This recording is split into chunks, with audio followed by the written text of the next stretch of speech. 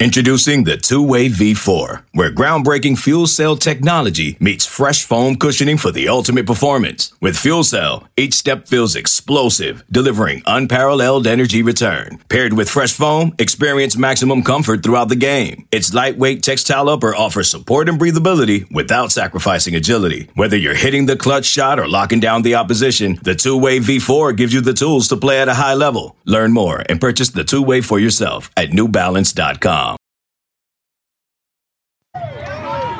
What's going to happen tonight? What's going to happen? We're going to whoop their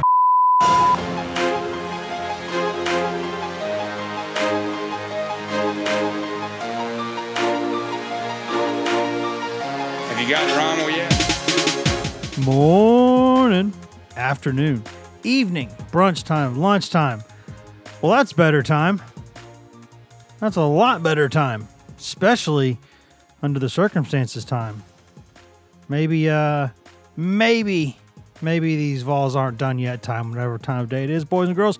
It's the right time for the Go Vols 24/7 podcast. Wes Rucker coming to you from Fort Rucker Studio here late on a Thursday morning. No, we'll call it early on a Thursday afternoon now at this point on an unseasonably warm day here in God's own Knoxville, Tennessee, just a couple miles away from Thompson Bowling Arena, where last night the 10th-ranked Tennessee Volunteers took down number 1 Alabama at Thompson Bowling Arena. Plenty to discuss from that game, and you know that we will.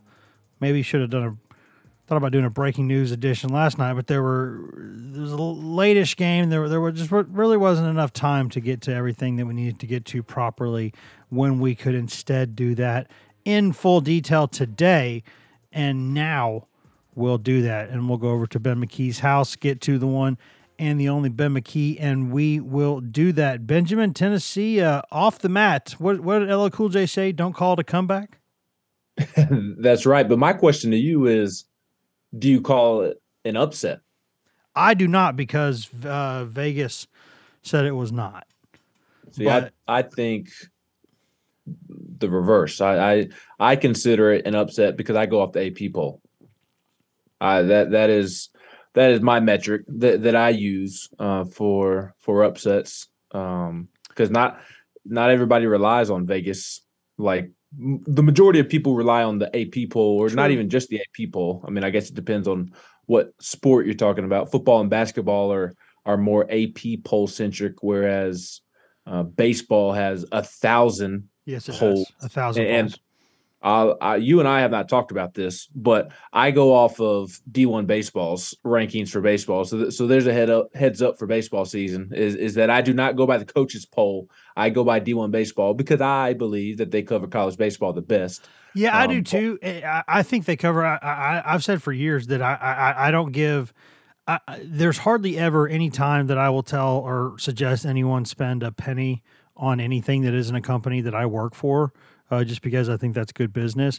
But Kendall and those guys at D1 Baseball do such a great job that it's like I got to tip my hat and be like, man, those guys go. All you need to know about their rankings is that the NCAA tweets out their rankings every Monday after they announce it.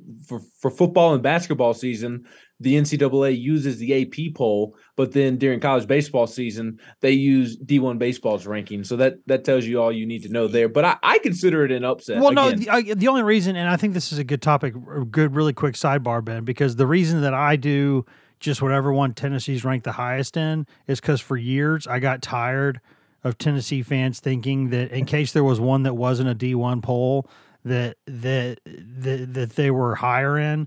And I'd be like, hey, Tennessee's number 12. And they'd be like, oh, Tennessee's number 9. You're just a hater. I'm like, no, I just used the one poll. So I just used the one that Tennessee's highest in just to avoid that nonsense. But I hear you. You're not wrong. Yeah, that's fair. And I know we're supposed to be talking about basketball, and Wes and I are literally going to record a baseball podcast as soon as we get done talking about basketball. But for future references, for those who do enjoy college baseball and are going to keep up with the Vols this year, just know that if Tennessee is ranked the highest in D1, that's the one I will be using. If they're ranked the lowest in D1, that's still the ranking that I will be using. I will be using D1 Baseball regardless of what Tennessee's ranking is. So let's go ahead and get out in front of that. But again, I think it was an upset last night. And look, obviously it's not some massive upset that nobody saw coming. I don't think very many people predicted Tennessee to win. And that's another reason why I do consider it an upset. I don't know why all of a sudden everybody relies on Vegas to determine whether it's an upset or not, when that's more of a new thing rather than the history of college basketball or college sports in general. We've been going off of polls, whatever they've been called over the course of time. But even with Tennessee being a 3.5-point favorite by tip-off last night, how many people were actually picking Tennessee to win that basketball game? I did not see a single person saying, oh, yeah, Tennessee's going to win, especially after Josiah Jordan-James and Julian Phillips. It was announced that they were out. Like, I don't care what Vegas says. Nobody was picking Tennessee to win that basketball game last night, and Alabama's the number one team in the country. It was an upset. Not the biggest one you'll ever see, because Tennessee was certainly capable of beating Alabama, as we saw, but it was an upset in my book. Yeah, and it was especially without JoJo and without Julian Phillips. That is a major statement win for Tennessee, regardless if it's technically an upset or not. I mean, that's a fair discussion, but regardless, you didn't predict it. I didn't predict it. I think that most people who focus exclusively or primarily on Tennessee would not have picked it, because sports they're weird sometimes. But you know, Tennessee was in a spot last night where you go into the game without two of your best players and your two best wings, by the way, when you've got to try to contain, you know, one of the best wings in college basketball, if not the best. And then on top of that, the last two games, you've taken absolute just kicks to the coin pouch, right to the kibbles and bits, right at the finish. Kind of fluky endings, but still games where you lost, and it's not unfair that you lost against the simplest week you had left on your schedule. And you go into all that, and, you know, I guess maybe in hindsight, we all should have thought, well, their backs were against the wall, right? And when a team's that desperate, look what they can do. But that's a culture win. That's a culture win, because there was like one way for Tennessee to win that game. Without James, without Phillips, I'm not going to call it like an inside straight draw, but Tennessee had to play the game a certain way, I think, Ben. It could not win a beauty contest. It just couldn't do it without a couple pieces that are usually there. So what Tennessee had to do was make the game as ugly, dirty, gritty, in the mud as possible, be as physical as possible, and hope the refs let them do it. And they had to defend. They had to start well enough to get the crowd juice, to let the crowd then give them juice the rest of the game. There were a number of things that they had to do that were non-negotiable, and they did them, and they got a win that they, I think, deserved every bit as much or more than they deserved the loss they got last week. Yeah, for sure. I mean, it was a great win. I thought Tennessee played really, really well on both ends of the floor, really. I know Tennessee scored 68 points and shot 37% from the field, but you're not playing Missouri's defense or some other average defense. Alabama's defense is really, really good. Everybody talks about the offense first and foremost, and rightfully so. But technically, by the metrics that you just live and die by, Wes, the defense is better than the offense. And the offense, again, really good, but people talk about the offense first because offense is sexy and defense at times is not sexy. So for Tennessee to put up 68 points without two starters and one of your leading scorers against that Alabama defense is really impressive. If you would have told me before the game yesterday, Tennessee can score 68 points, take it or leave it. If I'm Tennessee, I'm taking those 68 points right then and there. Yeah, and the way they did it, Ben, too, was it started with their defense. They got out and ran, and they scored in transition, which they just had to do, and they don't always do, but they did it. Yeah, I mean, 26 points off of turnovers to 2 points off of turnovers. I mean, that was the difference in the game. The way Tennessee defended and forced Alabama into 19 turnovers. And then Tennessee, who has turned it over at times this season at a higher clip than they should for a veteran team. We talked about that on the last podcast. They only had 8 turnovers, which is absolutely phenomenal. Again, against a really, really good defense. But the 26 points off of turnovers to 2 points off of turnovers was absolutely the story in the game, and the way that they defended. But just speaking to the offense, like I didn't think the offense was ugly last night. Like maybe it was a missed shot here or there, but I guess the point that I'm getting to is that Tennessee shooting 37% and scoring 68 points, like you take that against that Alabama defense. Yeah. And the times when Tennessee did miss shots, I thought it was more Alabama's really good defensively than Tennessee's doing something wrong offensively, because Alabama, like Tennessee, is so athletic on defense. And the one thing that they really have more of, maybe I need to think more about this, but it seems just kind of off the top of my head that they're longer than Tennessee, especially in the post, and they make it really hard to score inside, and they typically have a hand in your face when you're trying to shoot the basketball. So for Tennessee to score 68 points, only turn it over 8 times, and they hit shots when it mattered most. Mid-range jumpers, perimeter shots, Urosh or Olivier, Jonas inside at the rim. They made difficult shots against a really good Alabama defense. So I know obviously the defense from Tennessee is the story, but I didn't think Tennessee played bad offense last night. I just thought they played against a good Alabama defense. No, they still, for me, missed a few too many shots that were really clean looks, that's basketball for one, but also it happens too much with this team. But that's just kind of who they are. I don't think that's going to change. I think that's the point was they did enough offensively, and they did make some really tough shots. I mean, Plavsic knew nothing about the shot he made. I mean, credit to him for putting the ball up near the rim, but he had no idea where that thing was going. But Zakai Ziegler made some tough shots. Santiago Vescovi made some really, really tough shots. They got what they needed offensively, and just like against Kentucky, there were times when Tennessee desperately needed something, and Uroš Plavsic provided it. And I think a whole lot of credit is due his way. 10 points in 13 minutes, did some really, really nice stuff. Jonas Aidoo had some big buckets, really, really, really big buckets. He's probably had a couple games where he scored a little bit more than that, but that's the best game he's ever played at Tennessee. He was sensational, and Tennessee needed him to be. They didn't get what they wanted to get, I think, from Tyreke Key and even from Olivier Nkamhoua.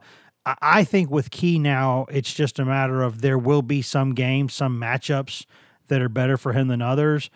And I look at it like the more athleticism that's on the other roster, maybe the less you expect from Tyreke Key. I think I thought he got good looks. No, he just didn't knock him down. I think for whatever reason, it just feels like there are games against those really, really, really big opponents that are that can be really good defensively, where things, for whatever reason, just don't go the way he would like them to go offensively.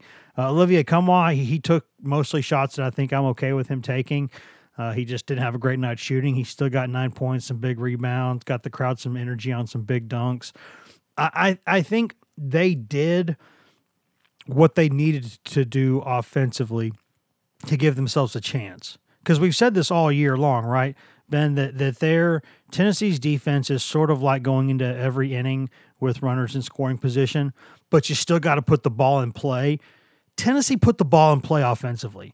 Like, I think that your opinion of the offensive performance last night might be a tiny bit higher than mine, but mine's not low. I think we both, at the bare minimum, believe they did what they needed to do offensively, because they did, not just because they won the game, but with the way they normally play defense, 68 points, that's going to be a win.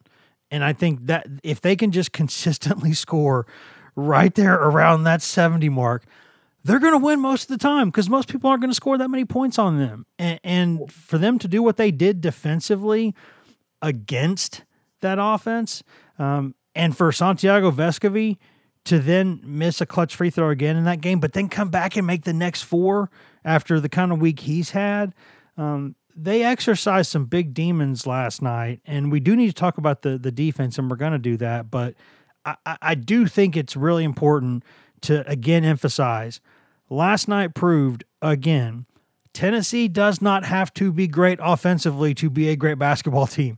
It just has to be pretty good and fairly consistent offensively.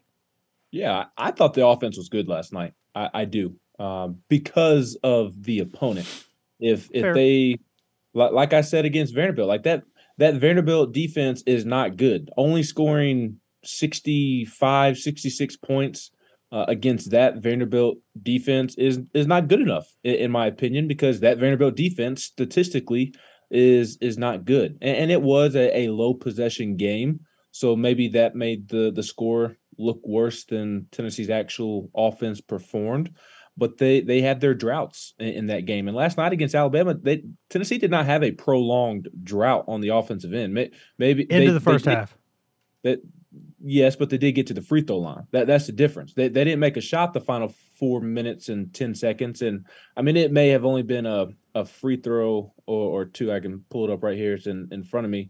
Tennessee made 3 free throws during that stretch. Their last made shot came at the 4-minute, 11-second mark of the first half. And then Tyreek Key hit 2 free throws, and Olivier hit a free throw as well. So 3 free throws, not the greatest within that stretch of not making a shot. But that was really the only prolonged drought. And, like, you sign up for that right now if you're Tennessee, given the 5, 6, 7-minute droughts that it has had this season. But the offense played well last night.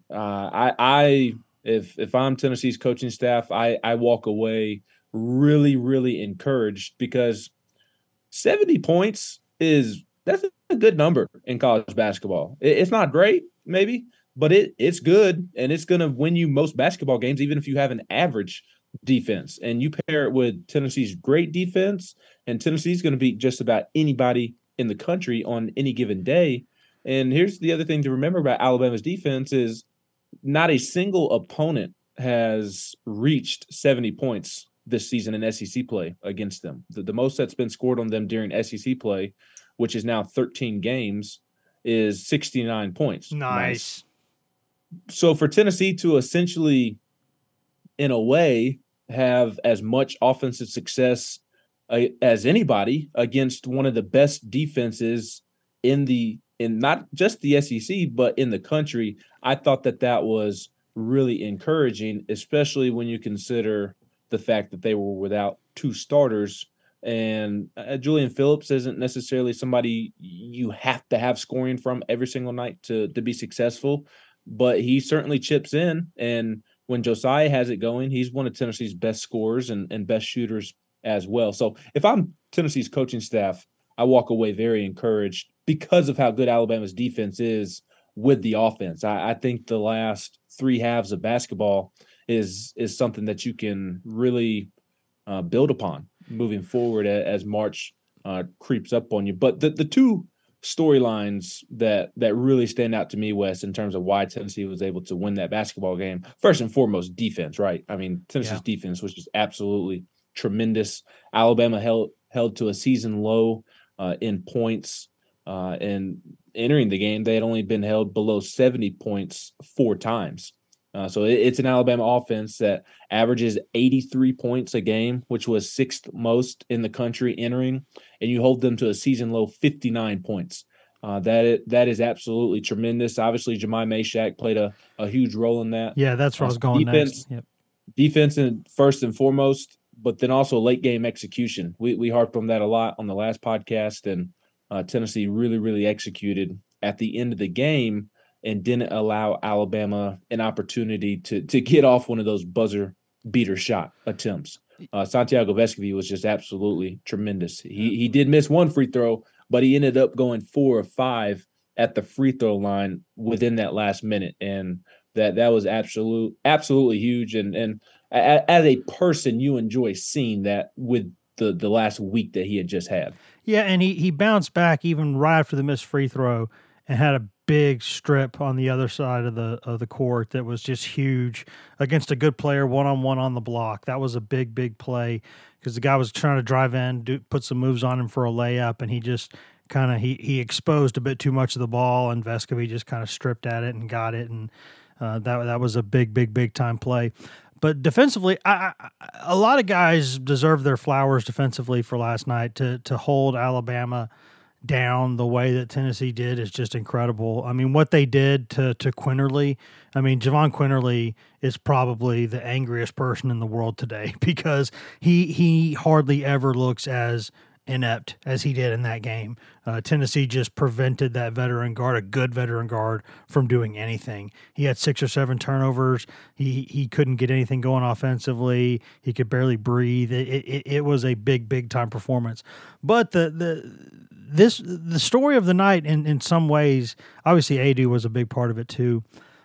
But Tennessee's plus minus leader was a player who played 27 minutes and didn't score a single point.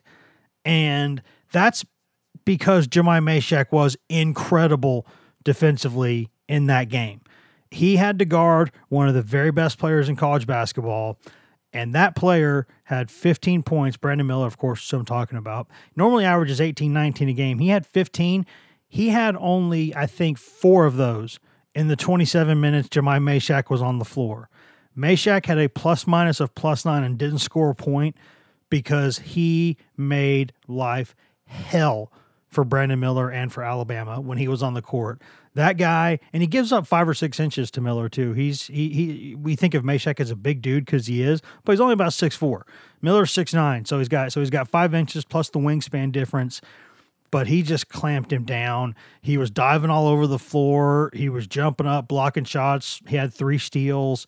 He was all over the place. And for a guy who is still limited offensively as he's developing his game, to go into a game like that, play so many more minutes than you normally play, and to be ready to not just play, but to play like that, I don't think I've ever seen a game that's even as close to as effective as the one he played without scoring for 27 minutes on the floor. Some people might think I'm making too much of this. I don't think that I am. I think watching him in that game, it was very clear throughout the game that number 15 defensively was making his mark on it, putting his stamp on it, and he had a hell of a night, I think.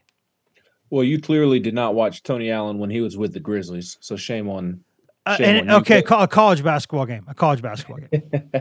I kid. No, but that was a Tony Allen level college game for Jahmai Mashack. I mean, he was absolutely awesome defensively, and our buddy Troy Provo-Heron, he counted it up after the game, and only 4 of Brandon Miller's 15 points came when Jahmai Mashack was on the floor. Awesome, because I just said that a second ago, and I was worried that I was wrong. So I'm glad that, of course, if Troy's the one who also believes it, then now I'm a little bit less confident that I'm right. Well, for Troy's sake, he's probably less confident if you agree with him. So just the combination of you two is just not great for anybody when it comes to fact checking. But Jahmai Mashack was just tremendous. You can use every word in the dictionary. What he was able to do was just absolutely terrific. And I was confused as to why people were confused that he was in the starting lineup. I thought it was pretty obvious that Alabama has the national front runner for freshman of the year, or the front runner for the national freshman of the year, and he's really good at scoring the basketball. Tennessee needs even more defense than it typically does, and Jahmai is arguably the best defensive player on the team. Like, that is what Jahmai Mashack does. He is a great defender, so it was pretty obvious why Jahmai Mashack was starting, and you saw why early and often. Again, the fact that Brandon Miller, he scored 11 of his 15 points when Jahmai was not in the game tells you all you need to know about Jahmai Mashack's impact on defense. I don't know what's more impressive, that or the fact that he didn't score a point in 27 minutes, but still had the best plus-minus of +9. It's an incredible stat. It's incredible. Yes, if we were to compile at the end of the season, the best stats from the season, I mean, those are towards the top of the list, and maybe you're not topping it, to be quite honest. So that was good to see. Kudos to Jahmai. He's kind of had an up and down season just because the offensive game has not yet clicked yet. But Tennessee needed every bit of what he gave them defensively last night. Yeah, and I'll say this before we go to break.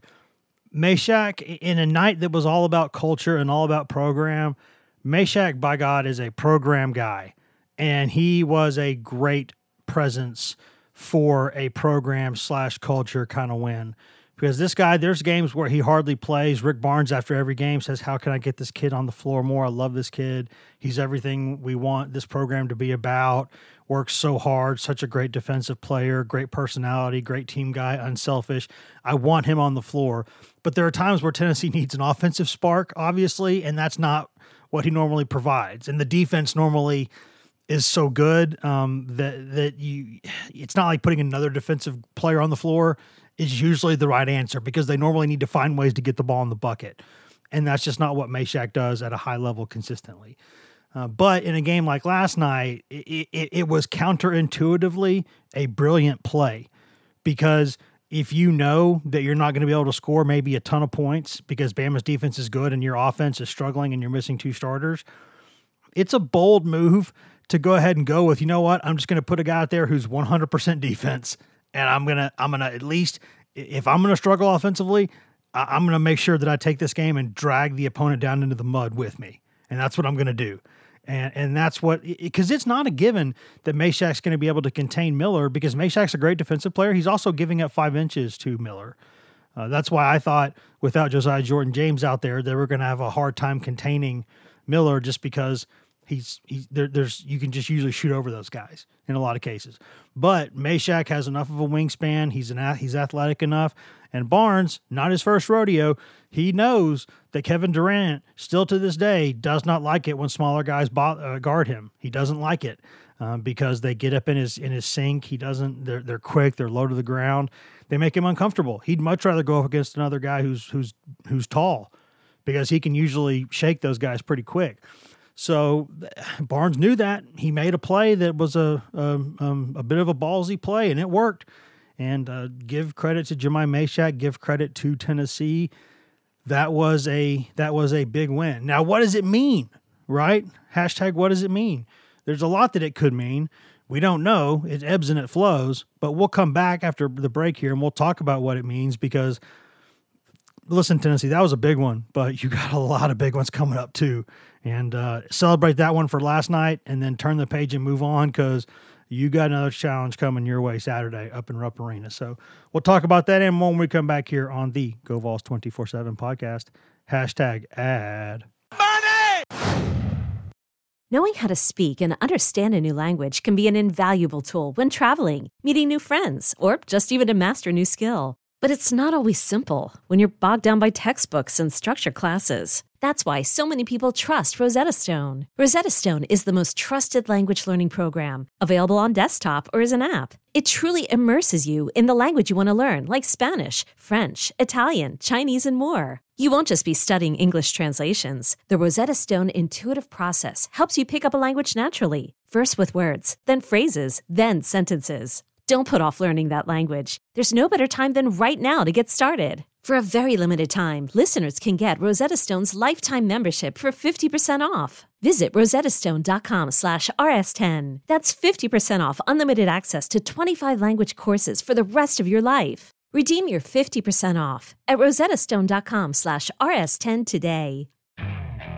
Okay, picture this. It's Friday afternoon when a thought hits you. I can spend another weekend doing the same old whatever, or I can hop into my all-new Hyundai Santa Fe and hit the road. With available H-Track all-wheel drive and 3-row seating, my whole family can head deep into the wild. Conquer the weekend in the all-new Hyundai Santa Fe. Visit HyundaiUSA.com or call 562-314-4603 for more details. Hyundai, there's joy in every journey.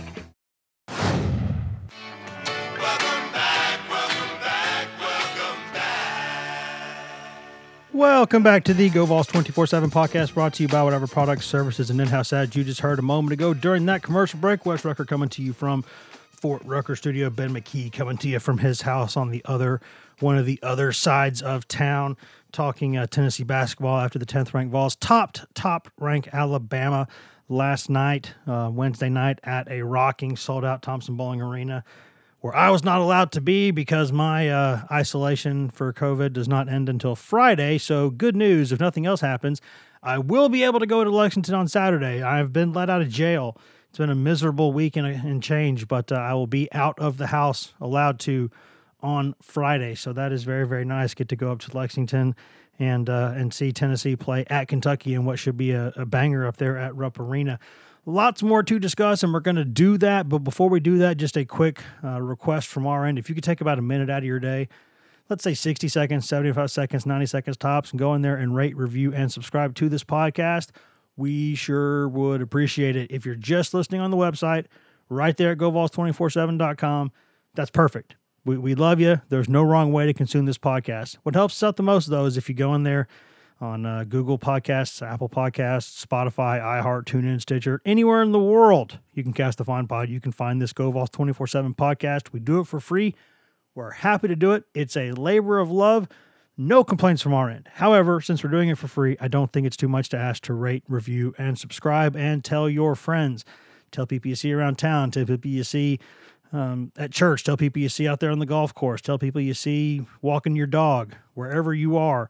You see somebody in orange, you tell them, hey, why don't you listen to this GoVols 24/7 podcast? If you're already doing all that, thank you. We love you. And if not, I award you no points, and may God have mercy on your soul. Ben, back to business. Where is Tennessee going from here? I wrote last night in the column after the game that I asked, where's Tennessee going from here? Physically, we all know Tennessee's going to Lexington, Kentucky. That's physically, geographically, we know where Tennessee's going next. Emotionally, psychologically, no idea, right? It's a season. It goes up and down. We don't know who's going to be available. We don't know how they're going to be ready to play in that game. You just don't know. But I think last night, if anything else, Ben, showed to me that regardless of how many people do or do not believe in this team right now, this team still believes in itself. This team still believes in the way that it does business. Because if that team's not totally bought in, totally committed, it doesn't win that game last night. That was a big win under big circumstances, and I think it proved that, you know what, they still believe in themselves. Right, and last night was a program win. You've said that multiple times on the pod. I tweeted that out in my final score tweet, that it was a program win. It was a massive win. For them to knock off, I still think Alabama is the best team in the country. It's right there with them and Purdue, yeah. Yes. And it'll probably, if those two teams played, it would probably come down to who played better that day. That's what it would come down to. Maybe Houston is in that conversation. Alabama squeaked out a win over Houston. Fair. That was a good close game on the road. But I mean, if I'm being honest, if Tennessee and Alabama played again tonight in Thompson-Boling Arena, I'd pick Alabama to win again. Because I do think Alabama is the best team in the country. But hey, that's the sport of basketball. That is college athletics. Heck, that's sports in general. And my prediction that I wrote on the site, the very first thing that I said, and we joked about it on the podcast the other day, is that based off of how sports work, because of the way Tennessee lost its last two games, it'll find a way to beat Alabama just because it's dumb and it doesn't make sense. And that's what happened. But in all seriousness, Tennessee was able to win and beat the best team in the country by my estimation because of the culture and the foundation that's been established. And that's what Rick Barnes said after the game when he was asked why this team is able to stick together during tough times. And he said that it was a testament to not only the character of each player on the team and the coaches and everybody associated with the program, but also it's a testament to the foundation that's been built, that they know that if they handle their business the way that they're supposed to, that they have a chance to beat anybody on any given day. And that's what they did.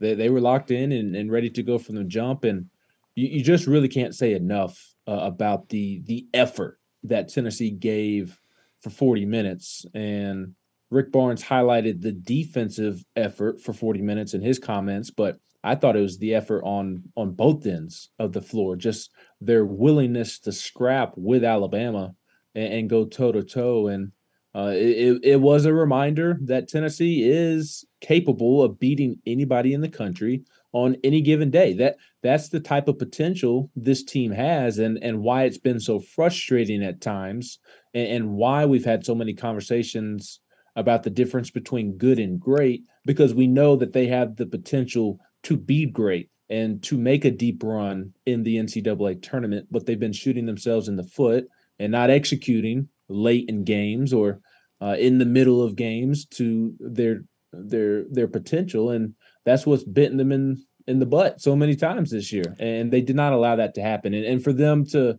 really put forth that effort, down 2 starters, having lost 3 of 4, their last 2 losses were all-time buzzer-beating type of losses. Nate Oates called them the unluckiest team he's seen with how they lost the last 2 games. You just really can't say enough about the program. And I am very curious to see how they show up on Saturday.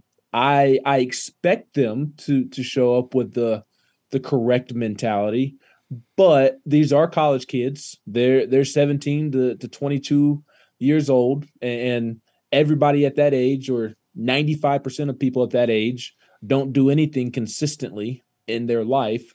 And Kentucky is going to be a desperate basketball team. They had a road win over Mississippi State on Wednesday night, and they have to beat Tennessee to bolster their resume. They have one impressive win this season, and it's on the road at Tennessee. And it desperately needs to beat Tennessee a second time if it wants to make the NCAA tournament. So can Tennessee match that mentality? Not necessarily match the desperation, but be as locked in and prepared for how desperate Kentucky is going to be.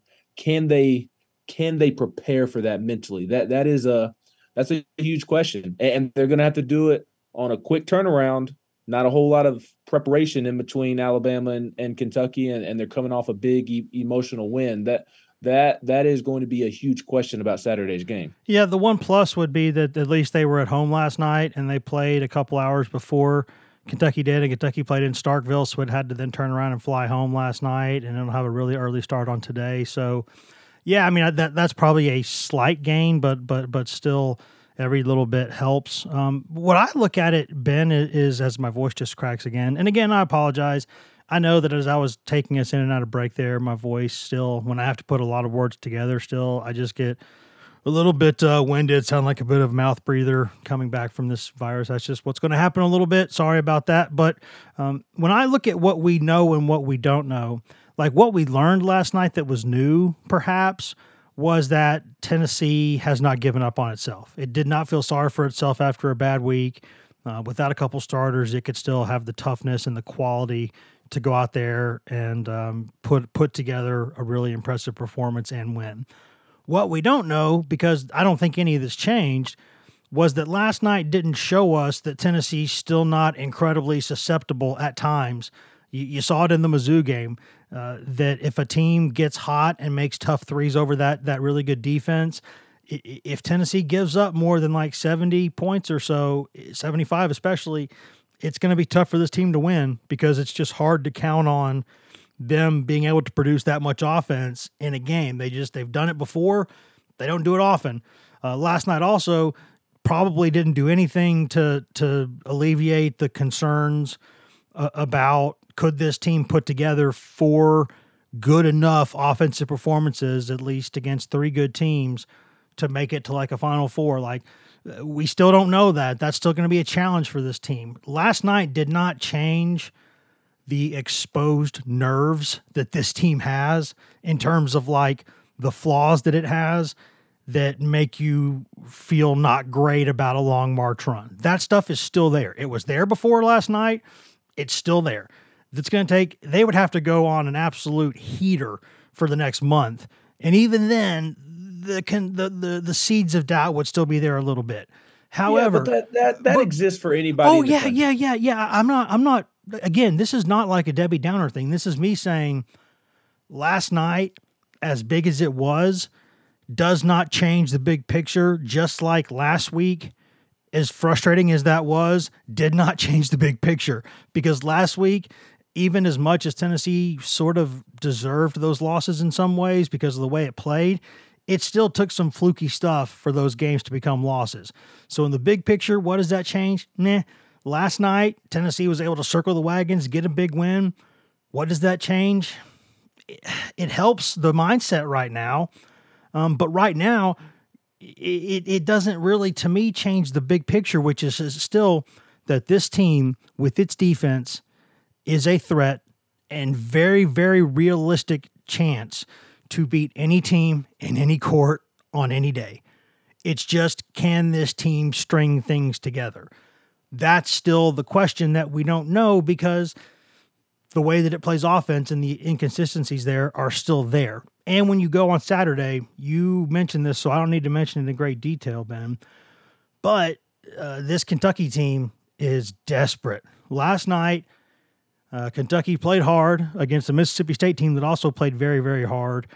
And Kentucky made some plays, right? Oscar Tshiebwe making some big free throws late in the game. Like, Kentucky was throwing the ball into Big Oscar to take clutch free throws late in the game, and he made almost all of them. Kentucky also got really, really lucky because Cason Wallace 1,000% traveled. He might have traveled twice and didn't get called for it, or State would have gotten the ball with a chance to win the game in the last 10 seconds. So Kentucky caught a break there. And I said, why is that happening? Oh, wait, Pat Adams is there. Never mind. That's how they missed the call. But you look at it, this is a desperate team, and you're going to Rupp against the Kentucky fan base. Say what you will about those guys. They know basketball. They know how much their team needs them right now.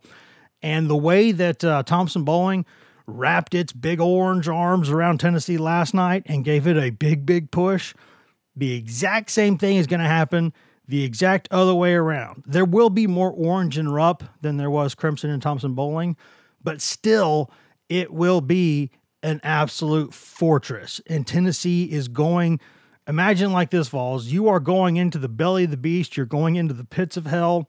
You are going against one of the best basketball fan bases in the country, without question, into a building that's a little bit overrated, but it's still very loud and very, very hostile and a very good place to watch a game.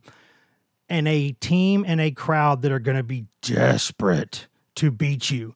And when that arena circles the wagons, that is a tough place to go, without question. It's tough anytime, but when that arena is desperate, you better expect a fight. And Kentucky's going to be up. There's no chance that Kentucky overlooks Tennessee. None. That's been a problem for Kentucky at times this season. Wasn't a problem for them in Knoxville. It's not going to be a problem for them in Lexington. They're going to be ready to fight. And Ben, Tennessee better be ready for a game that is every single bit as physical as the game was last night. And you're in Rupp, so that slightly friendly whistle you got against Bama, you're not getting it Saturday. So be ready. Yeah, I think Tennessee will be up for the test because they overlooked Kentucky when Kentucky came to Knoxville last month. I firmly believe that Tennessee was reading the press clippings and reading the stuff that was on social media, because remember how much Kentucky was struggling at that point. I mean, they haven't looked all that great since. But even kind of in December and early January, they looked absolutely abysmal. And I think Tennessee knew that. I think they heard everything that everybody was saying about Kentucky. And then they jump out to that quick 8-0 lead over Kentucky. And I think they took their foot off the gas and thought they were going to coast to an easy win. And that bit them in the butt. So I think Tennessee overlooked Kentucky the first time around. And I would be absolutely stunned if they overlooked them this time and weren't expecting everything that we just talked about. Now, they could be locked in mentally and still play poorly. Sure. I mean, they could still go up there and miss shots. I one of my pet peeves about we as sports fans is that too many people associate playing poorly, like just simply not executing, missing shots or turning the basketball over, as lack of effort. Like that drives me crazy when people say, "Oh, they're shooting 27%, so they're not playing with the correct amount of effort." I mean, that may be the case. That's certainly possible, but it's not always the case. No, and I hate how we just automatically, team's not playing well, they're not playing hard. Like, I hate that association. I can promise you Tennessee will play hard on Saturday at Kentucky. The question is, will they play well? And I feel good about where Tennessee's offense is at currently. You still have those concerns. When you look ahead to March, there's no doubt about it. I don't trust them at all to go string 3-4 strong offensive performances together to get by in March. But I think they're improving is my point. There were signs against Vanderbilt with the way Tyreek Key scored and Tobe Awaka stepped up against Missouri the second half. That was absolutely tremendous. And I talked about it at length earlier. I think given how good Alabama's defense is, I think the offensive performance last night was pretty solid. So I think there's some stepping stones and some building blocks that Tennessee's offense can really build off of. But I think that this is going to be a completely different test than the last couple of games because you are going up to Rupp Arena. I don't remember a game off the top of my head in which they've played well offensively in a hostile environment. I guess Arizona wasn't necessarily an offensive debacle. They played okay offensively in that one. Mm-hmm. So I guess you could point to that, but I think it would go a long ways towards building up some goodwill with the fan base. Not that they necessarily have to. I mean, that's not a thing that they have to do, but it would make fans feel better if they go into Rupp Arena and play well offensively because it is going to be a big-time crowd, hostile environment. You're not going to get a friendly whistle in that building, regardless of who the referees are. And that's going to be a desperate Kentucky team. So I absolutely think Tennessee will show up with the right mentality. It's just going to come down to whether they execute or not. I do agree, and I'm glad you made the point that it gets frustrating when people assume that a team that doesn't play well is a team that wasn't prepared or wasn't playing hard. But I will say I understand that because I think those of us who are around the game for hours and hours and hours every day, not as much as the coaches and players who play it, they're at a different level, but we're not too terribly far behind that in terms of number of hours we're around the game all the time and thinking about the game. For the average fan, though, like they got other stuff they got to do during the day. They're not able to get as much into the nitty-gritty, and for them, it probably feels like anytime you're not playing well, it's just because you weren't playing hard or just because you weren't ready to play. And I think that that's going to sound perhaps insulting to some. I absolutely do not mean that. I'm actually taking up for those people and saying I understand why they think that, because that is a very common average Joe fan thing to say, is it not? That if a team's not playing hard, right? If you think about it, like when we're all kids, what did our dads and uncles and everybody talk about? Right? Oh, those guys just aren't playing hard today. That's just what people do. You know what I mean? Like, it's what they do. But there are times where a team is very well prepared to play.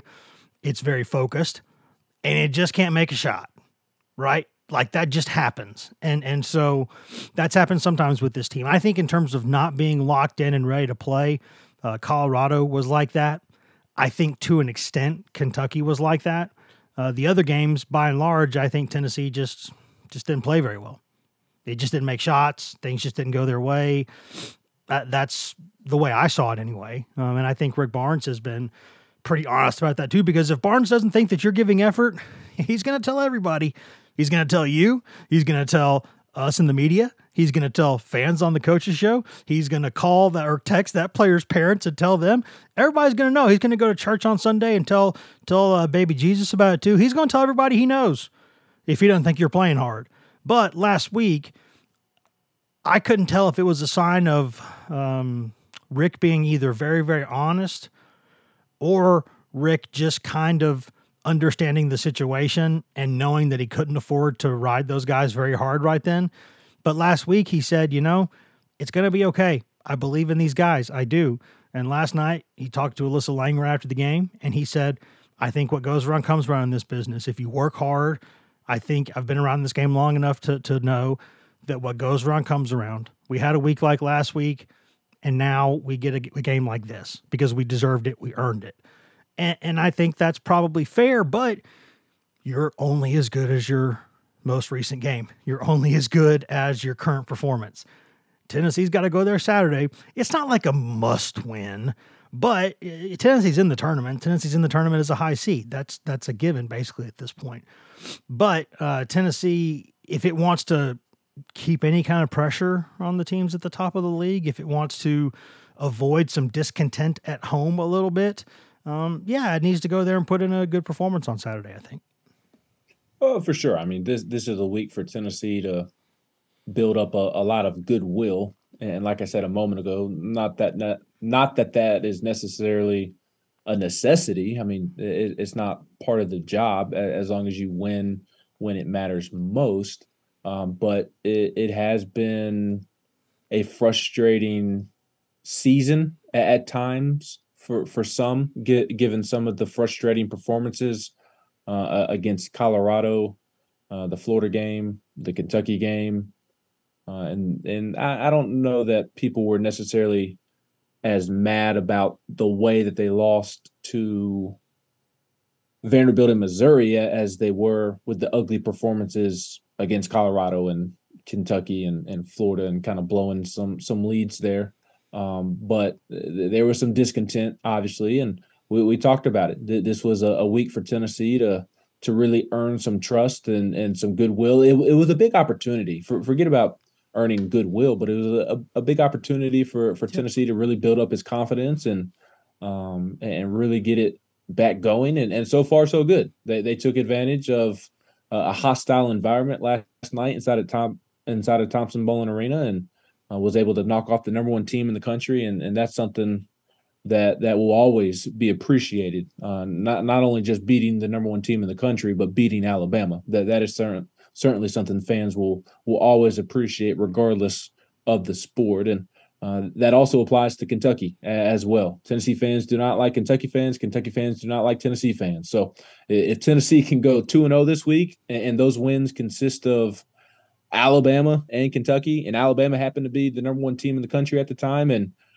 Tennessee can, in a way, put a death nail in Kentucky's NCAA tournament chances. I mean, it won't completely kill its tournament chances. Yeah, because that wouldn't be a bad loss on the resume for sure. No, but they don't have any huge opportunities for big wins. Kentucky does not. This is really Kentucky's last chance to add another big win to its resume. They desperately need it. So if Tennessee can go up there and knock off Kentucky in Rupp, like that is appreciated every single time it happens. But there's a little added incentive this year as well, because you can kind of put Kentucky's NCAA tournament chances to bed. I mean, it wouldn't be completely knocked out, but it would be stumbling. It already is stumbling. It may have a knee on the mat if Tennessee can knock off Kentucky this weekend. So it's been a big week of opportunity for Tennessee, and so far so good. I agree. I will say this on the way out though. Normally when it comes down to those rare kind of bubble when a blue blood's right there on the chopping block, right there on the edge. You saw that with Michigan last year a little bit, even though they're not technically fully a blue blood, still close enough. If there's like a Kentucky, Duke, North Carolina, Kansas on the bubble, they getting in. That's how that's going to go. I'll tell you right now, they getting in. That's how they ain't going to have a tournament without them unless those guys are like a billion games under 500. So, yeah, we will see. Kentucky's got work to do for sure, and Kentucky could really help its case this weekend, but this ain't about Kentucky. If you're Tennessee, this is about Tennessee, and Tennessee has a chance to go there. And you know what? If you tell Tennessee fans you're going to lose to Mizzou and Vanderbilt at the buzzer in really, really cruel fashion, but then you'll go beat Bama and Kentucky the next week, would you take that trade? I think they'd take that trade. So, it is what it is. You'd rather win all four, but that's not how life goes. Ben, we'll be back here in just a little bit. Actually, later today, we'll have another podcast up. I think we'll release this one before the baseball one, so we'll have another podcast up today. But regardless, it won't be very long until we hear your sweet, sweet voice again. So until then, buddy, see you. Well, I don't know about sweet, sweet voice. It's not as sweet as yours, but always appreciate you, my friend. Dude, I can barely get words out right now. There ain't nothing sweet about this. See ya. You sound the same as you always do to me. There's that button. And now I can say thank you for listening to this edition of the Go Vols 24/7 podcast. We always say that, but we always mean it. Thank you. Thank you. Thank you for listening. You can find all of us on social media. I'm Wes Rucker 24/7 on Twitter. Ben McKee is Ben McKee 14 on Twitter. Ryan Callahan is Ryan Callahan 24/7 on Twitter. And Patrick Brown is P Brown 24/7 on Twitter. And if you just want Tennessee news on Twitter, nothing else, you can get that at twitter.com/GoVols247. You can also go to facebook.com/GoVols247, where we update that throughout the day, all day, every day, mostly with Tennessee news, but also with news that we think Vols fans will find interesting. But if you want that best, most delicious East Tennessee Smoky Mountain spring water directly from the source, go get that at GoVols247.com, the best site on all of Al Gore's internets for coverage of Tennessee football, football recruiting, basketball recruiting, Tennessee baseball. Nobody, and I mean nobody, covers Tennessee baseball the way that we do. Also, no one covers the Lady Vols that we do. The award-winning Maria Cornelius does an excellent job covering all things Lady Vols for us all season long. You can get all of that at GoVols247.com. You've also got access there to two forums that run around the clock. Got the Checkerboard and the Summit, where you can go 24 hours a day, 7 days a week, and discuss anything you want that is not political or religious in nature with us, with thousands of Tennessee fans across the world, and with us who are on the staff. And no one has a more active board with the staff members than us. We are proud to be there all the time, answering any question that you've got, and you get all of that for less than the price of one mediocre lunch per month. That is all that it costs, and that's after a quick free trial.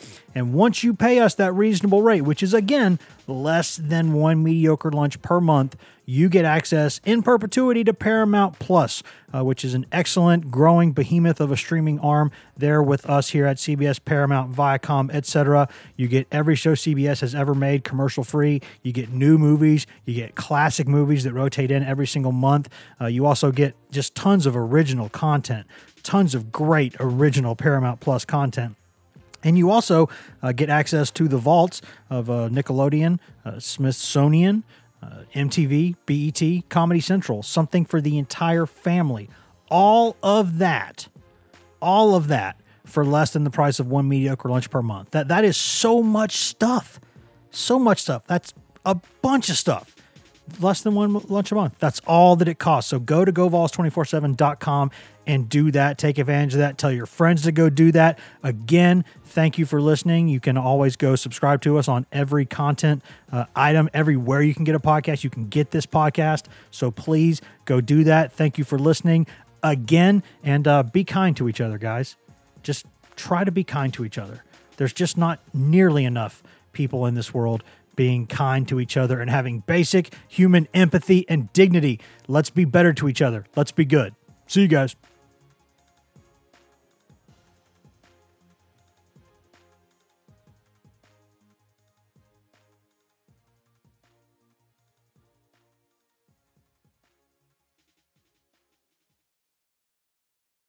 It's the UEFA Champions League on Paramount Plus.